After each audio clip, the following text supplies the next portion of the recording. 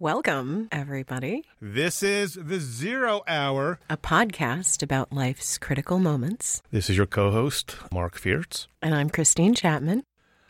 Good day, everyone.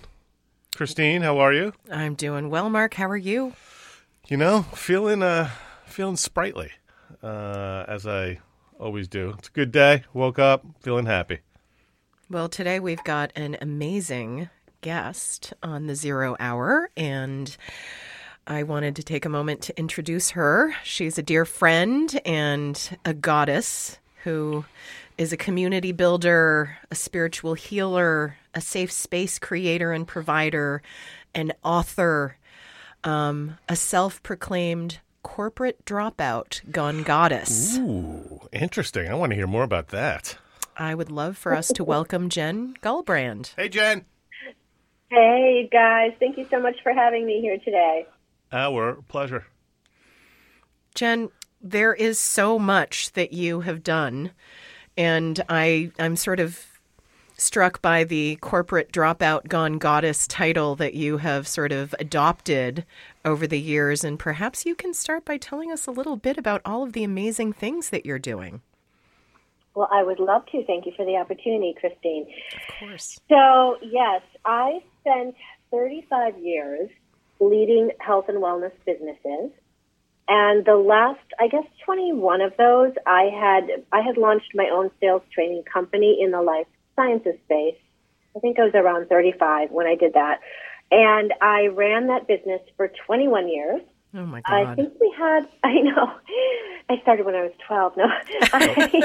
Seriously. Yeah. So I had, around 40 employees around the country. And, it's so interesting because the business, sort of the entrepreneurial part of that always really energized me. I love being a visionary and strategizing and coming up with ideas. But once the actual company was running and underway, I start to get a little itchy for the next big thing. And during that time, it supported my family, of course, and it supported my employees and their families. But it started to not feed my soul as much, and I was really being drawn to a more holistic lifestyle. I got into meditation and yoga and breath work, and I started to realize how important it was to me to sort of build and create community. I'm actually meditating right now. You can't see me, but I'm meditating right now. Yes, he is. Wonderful. So, that's when I decided to sort of take a big leap of faith. And, I guess it would have been my second leap of faith, really, because I had started the organization. But in 1996, to open that She Breathes Women's Collaborative, which is really where I kind of started to shift in this different direction to promote a community focused on self-care and sisterhood and support. And then the rest is history from there. Right. So after that, I sold the sales training company at the end of 2019 and launched the We Breathe Wellness Studio, which was, I just really expanded across the hall from my She Breathe space. And my intention there was to hold safe, supportive space for growth and healing for everyone to come, regardless of how you identified. Right. And so I tripled the space and added full service spa and co-working and cafe and all kinds of beautiful things. And it's such a beautiful space, Jen. Thank you. The gorgeous. timing was a little off. Because, of course, the COVID shut us down about 2 weeks after I signed the lease. But hey, we're still here. You got to roll, right? You got to roll with the punches. You got to roll. Life throws you lemons. Right. What do you make? Lemonade. Yeah, there you go. So tell us a little bit about, I know that you have a book that is just about to come out. And I'm curious because I believe it is entitled Embodying Our Essence or Embody Your Essence. Embody Your Essence. Yes. Break patterns of suffering to reclaim your joy. Where did that come from? Like, did you wake up one morning and think to yourself, oh, my God, I've got to write this book? Was it a work in progress? Was Yeah, there a 0 hour that led to this book?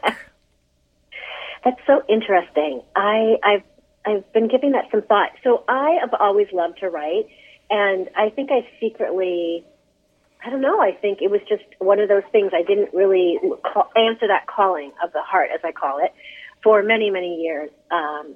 I would write blogs, and I would write, my training courses and that kind of thing. But I never really wrote for my own well-being, I would say, until the last couple of years. And then, I don't know, that I started to write, and And at the same time, I had made this shift, and I was learning more about, in my coaching practice, I went ahead and enrolled in a somatic therapy practitioner program. I really wanted to learn more about trauma and how it impacts us as human beings and how that is woven into our lives. And when we don't address it, how it can really prevent us from moving forward in the way that we would all like to.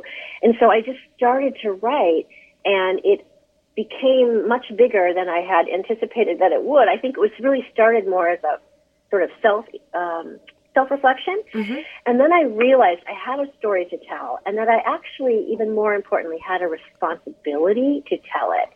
Because in the work that I do, I teach people all the time about, being more embodied in their physical body, their soma or their body.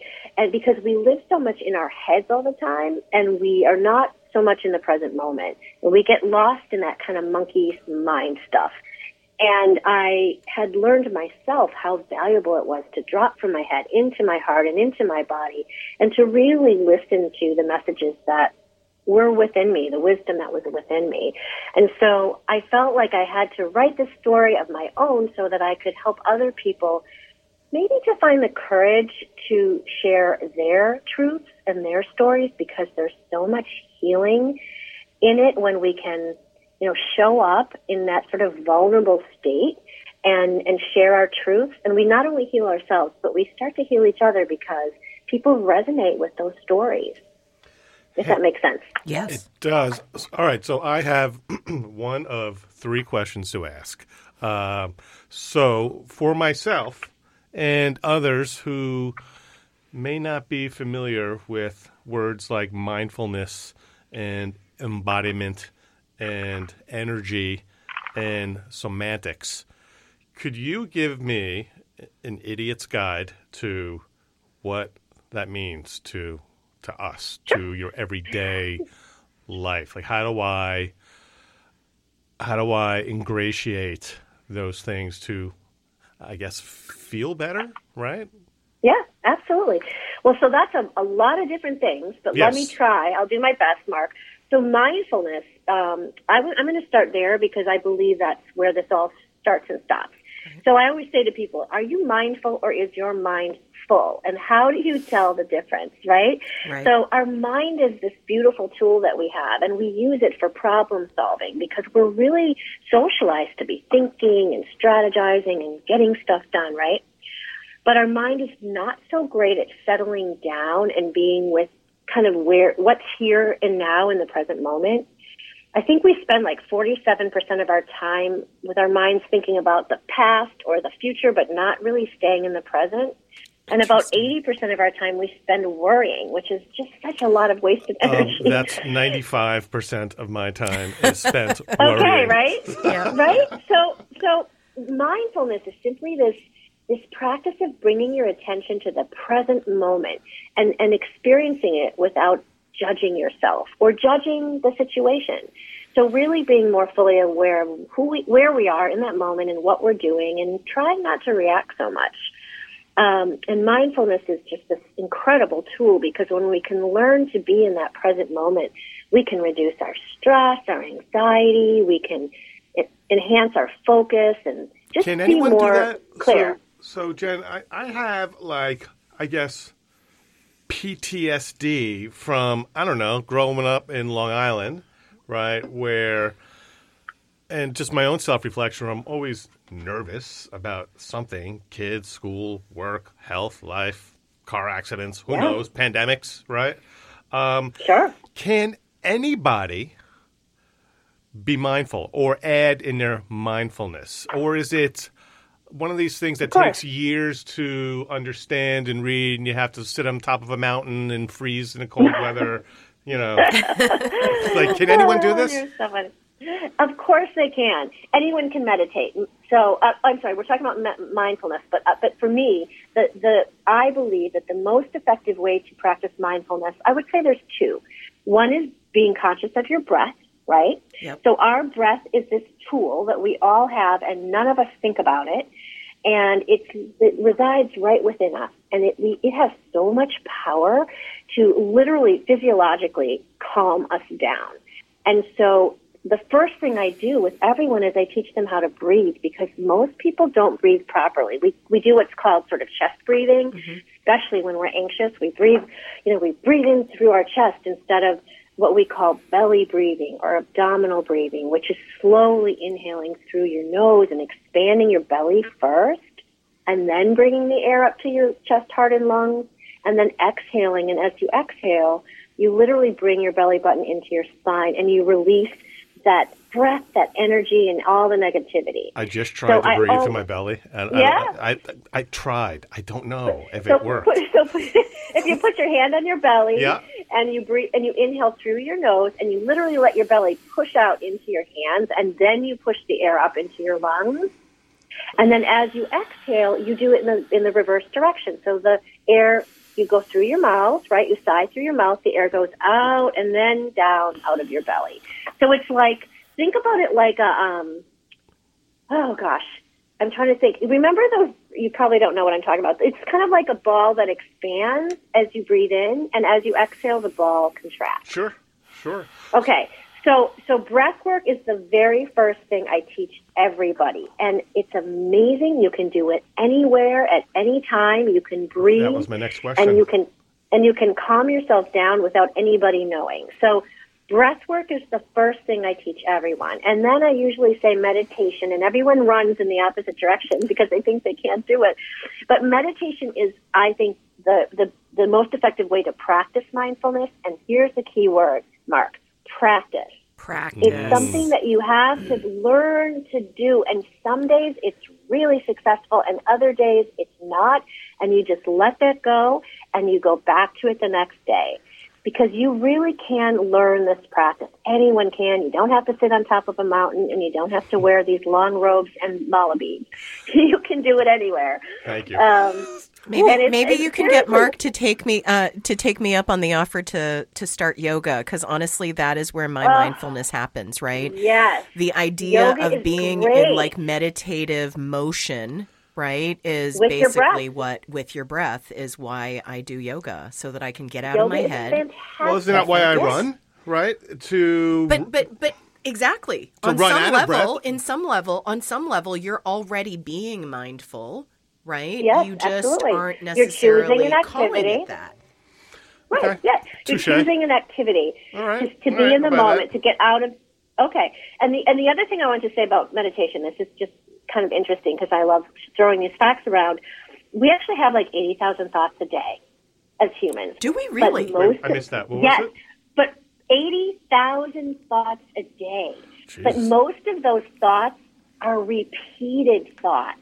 It's my OCD. And once we've had a thought, we really don't need it anymore. It no longer serves us.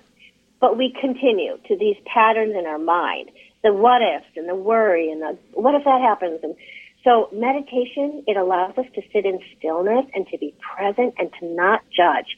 And it gives us that space, to your point, Christine, to connect your body with your mind and your spirit. And that's what yoga does as well. So does Qigong and any of these kinds of mindful movement exercise practices, because you're literally, you're connecting your breath to your body. I have a follow-up question. Jen. Okay. How does one know when you're connected, your body to your mind, to your breathing, to your belly, to your mindfulness? How, is there a ding, in your head? Like, how does, I think... No. How do you know? Is that there's not, well, the goal is that there is not a thing in your head, okay? So this is where the practice comes into play. So you're breathing, right? And you're practicing a meditation, or a meditation practice or a body movement practice. And you're breathing. And for all of us, your head's going to start with thoughts, and they're going to swirl around, and you're not going to be thinking about what you're doing in that moment. Like, when you know how you drive a car and you don't even remember where you get to your destination and you don't remember driving or getting there? That's like being disembodied. We don't want that. So when you practice mindfulness or breath work or mindful movement, you're going to start to have those thoughts, but you consciously you just ask the thoughts to pass by, kind of like a cloud, and you don't attach to them. And you don't judge them. You just be like, oh, that's a nice thought, and I'm going to let it go. Right. And so you notice your thought, and you acknowledge it, and then you let it go. Like, I was thinking about this project that has me stressed out. I'm noticing that it has me stressed out, and now I'm going to let it go. So I've been practicing mindfulness since I'm like 16, right? No, I'm kidding, of course. But okay, Pause. All right. You understand, validate, recognize your thoughts, and But there's one more thing I want to say about that. If you can just bear with me 1 second. So here's how you know when you've gotten there. You're not attaching to the thoughts, and you're focusing on your breath only. And when you can focus on your breath only and on being in that present moment, you will, after practicing this and getting really good at it, as I say, of emptying your mind, you may start to get downloads. You might start to get and by downloads I mean, deep meanings. Like you might be like, oh, like clarity, right? You might get a download of some clarity of something that you've been trying to solve. Or you might just see color, or you might just feel this sense of like relaxation over your body. But whatever it is that happens, you don't attach to it. You just allow it. And that's how you know you've gotten there, if that makes any sense. That does make sense. Of sense. Yeah. I've never gotten there, right? I feel like I need to get there. I feel like we run ourselves ragged. We stress. Yep. We don't eat lunch, or you eat lunch at your desk, or you eat lunch in your car driving to meeting to meeting, and you don't spend enough time with I'm saying the right thing, like your mental health, like your mind-body health. Yeah. Your spiritual health. Your spiritual, Yeah. And your well-being. I like to use the word well-being because to me it's like whole body well-being. It's your head, it's your body, it's your spirit, it's all of us. We're not just one-dimensional, creatures. We're very complicated. Well, Jen, that brings me. Yeah. Sorry. Go ahead. No, you go. No, my next question, sort of leading into this idea of well-being, is what are your personal habits around caretaking your well-being, for lack of a better expression? Okay, so I would say my go-to sort of strategies are, of course, breath work. It starts there for me. Yep. I can calm myself down from any sort of, sympathetic fight or flight state by just stopping and breathing. So meditation, yoga, and movement. I love Qigong, which is something I got into this year, which is like a martial arts, matching your breath to your movement. I really try to eat a healthy diet. Lucky for me, my husband is the cook in our house, but we eat healthy. We're not eating out of cans, and we're not eating processed foods. I also surround myself with positive. Mark's making a list of all the things you should stop doing. I just had Burger King on the way here. You did not. I love I'm kidding. I also surround myself with positive people. That's really, really important to me because I'm very sensitive to energy and I pick up on everybody's stuff. So I know who's good for me in terms of the energy that I want to attract into my life. The thing that I work on but am not so good at, if we're being really truthful, is boundary setting. Yeah. So I know how important it is. I teach it to all my coaching clients. But because of the sort of person I am, I do have a hard time maintaining boundaries, which is something that we all need to work on because it's very, very important that we have boundaries in place to protect our own energy so that we don't get depleted, right? Absolutely. And of course, writing, I would say writing is the other thing that I absolutely love to do. And I love being at the beach and the ocean. So, I got a question. yeah, I know what's good for me. I got a question, Jen. Boundary settings. Yes. So, our boundary, how is that defined in like this talk track? I could define boundary settings differently, right? As I don't want any negativity around me. If you're not in support of me or helping me grow, I don't want you in my life. How is it defined differently in a spiritual sense or related to what we're talking about today? That's a very, very good example of a boundary. So you just said, I know it's good for me, and I know the kind of people that are good for me and those that aren't. And so that's an acknowledgement that you have, and now to honor that for yourself and to practice self-care is to say just what you said. I am not going to be around people who drain me, deplete me, or make me feel bad about myself. That is a boundary. Right. So it's kind of like drawing a line in the sand for yourself. It's knowing yourself first, right? Knowing what you need and what you don't need, what's good for you and what's not good for you, spiritually, energetically, physically, and then creating sort of standards for yourself that you're going to hold yourself to.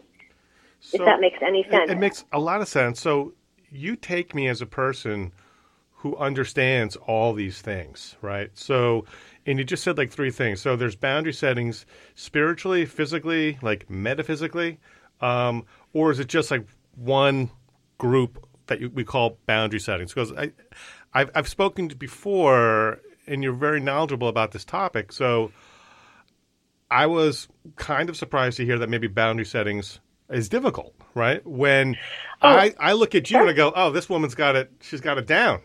Like I don't know. Okay. So I find boundary setting incredibly difficult, really? Right?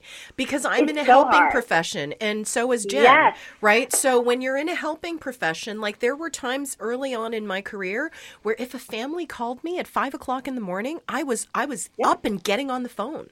Right? Because my job is to help, and I feel really conscious of the fact that I'm working with other people's children, and their children are the world to them. And in Jen's case, like she's helping people heal from trauma, right? Yep, or going through difficult times. Yes, absolutely. And I think it's also just your characteristics. Like, and quite frankly, Christine, people with our similar characteristics tend to gravitate to helping professions. Because of who we are. It's just who we are. But it isn't necessarily, it can be a danger zone, right? We have to be aware of that because we can give so much that you have that nothing all left. of our energy is going out and there's nothing. And that's why we always talk about, put your mask on first has a whole new meaning now, but that whole concept on the plane of you need to put your mask on first so you can help all the people around you. It's so real. And I think we're so, I guess socialized to think that that's selfish, but it's so not. It's so very valuable to be able to understand what you need first so that you can continue to do all the good things you do for other people. Well, and I would venture to say, Mark, just knowing you, that you are also happen to be the kind of guy who would drop everything for a good friend, for somebody. You know what I mean? Like you tend to be a giver as well. Like you're very generous with your time and your resources and like the opportunities to do something nice or to be there for a friend. Like that's sort of who you are. Yes, but I have learned that over many years, right? My excuse for every time I stop, drop, and roll for a friend is, oh, well, you would do that for me. Right. Right? Yeah. Right. That's how I easily, talk about it. But that's a good boundary. You would do the same thing for me. It is a good. Yeah. Absolutely.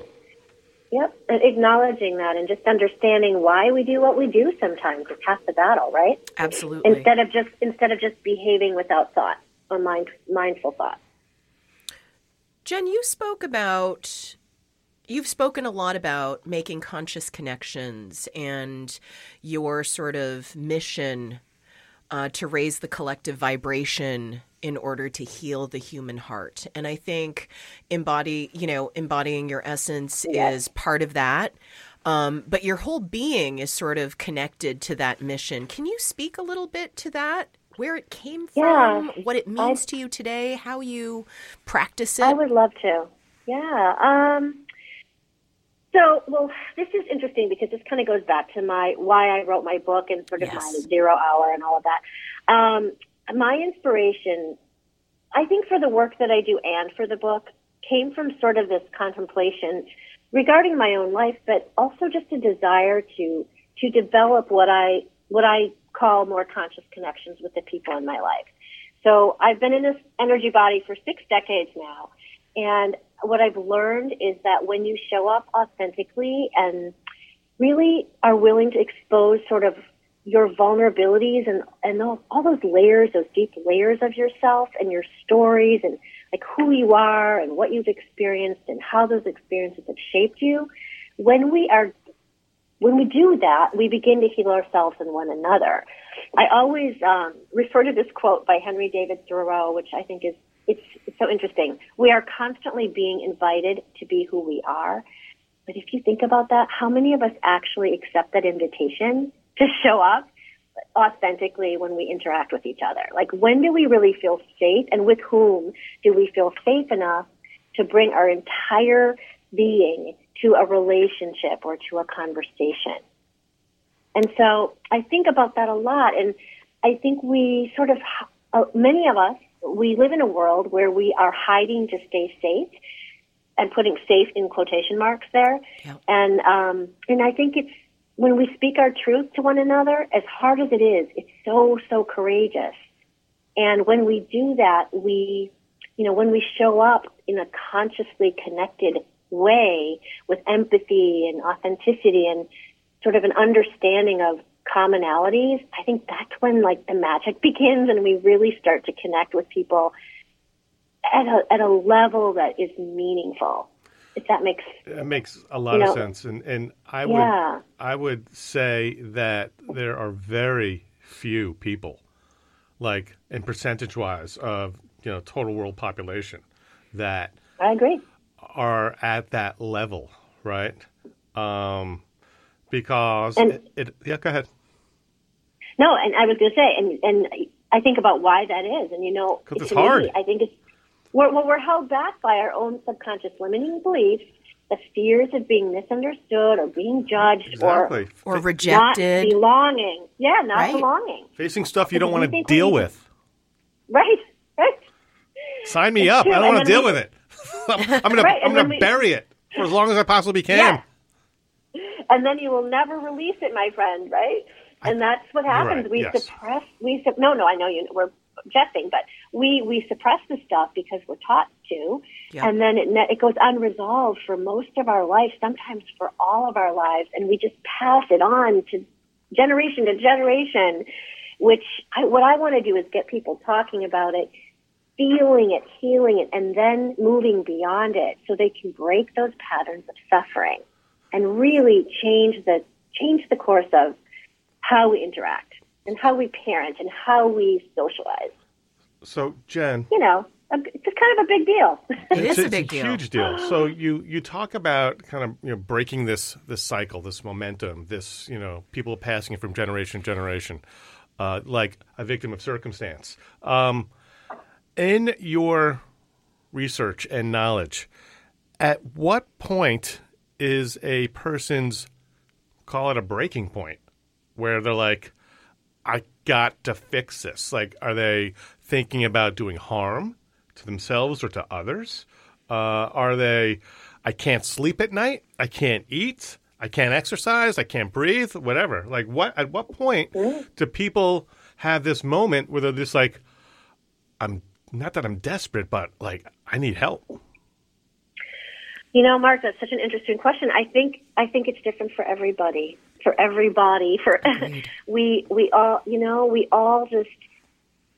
all so different. I mean, we're so much the same, yet we're very different in terms of how we cope, how we manage stress, how we even recognize stress, how we carry it in our brains and our bodies.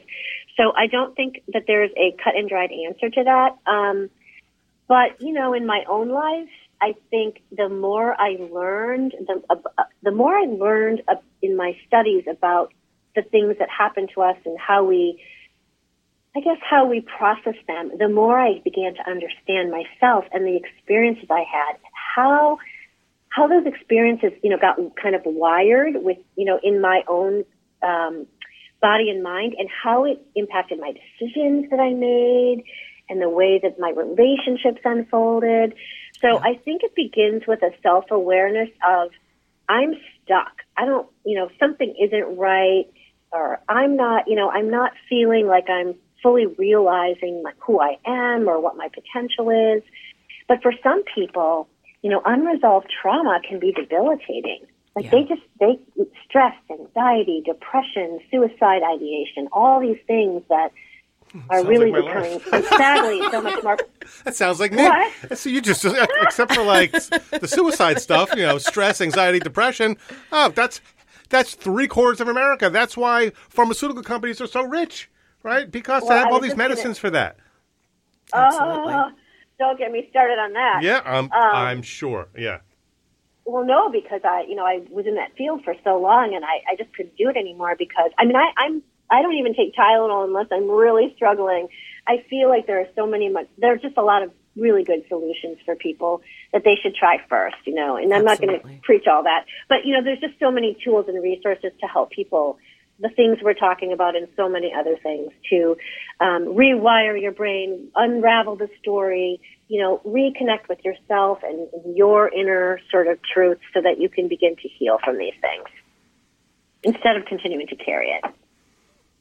Jen, how do we get in touch with you? How do we, access, embody your essence? Tell us a little bit about what we can do, whether, somebody wants to, receive coaching sessions, access your beautiful space, come to know you better through your publication. And I know you've got another book that you're conceiving of. Yeah. Okay, I own and operate the We Breathe Wellness Center in Walpole, Mass. And that is open to anyone. You don't have to be a member of my women's collaborative community.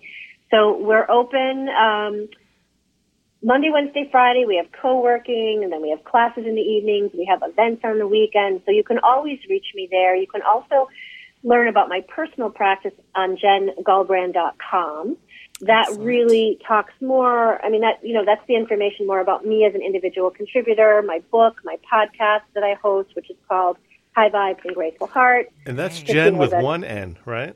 Or two N's? Two N's. Two N's. Yep. All right, just making sure people know. All right. Yeah, but you'll learn more there about my somatic therapy, my trauma work that I do with clients, my empowerment coaching, my energy work, and that kind of stuff.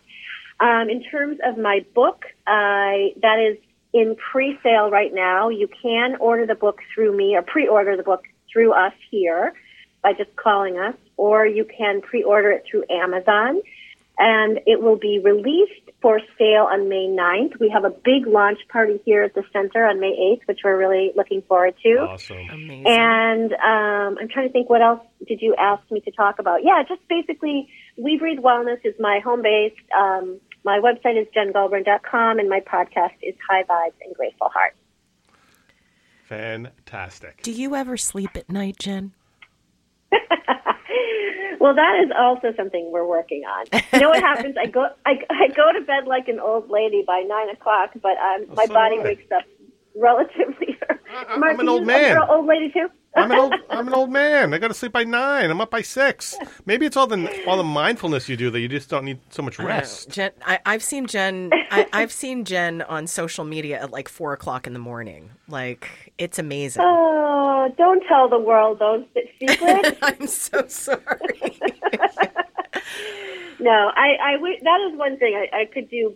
I could do better with a little bit more sleep. But you know what it is? I'm constantly thinking of the next big thing. Like, to your point, Christine, now I want to do this compilation of stories of women here at the center and how they've overcome their challenges. And I'm always thinking about the next thing that I want to be working on. So it's good energy. You were amazing. Thank you so much for spending time with us. Thank you, Jen. I appreciate the opportunity, both of you. Thank you so much. Our pleasure. Thank you.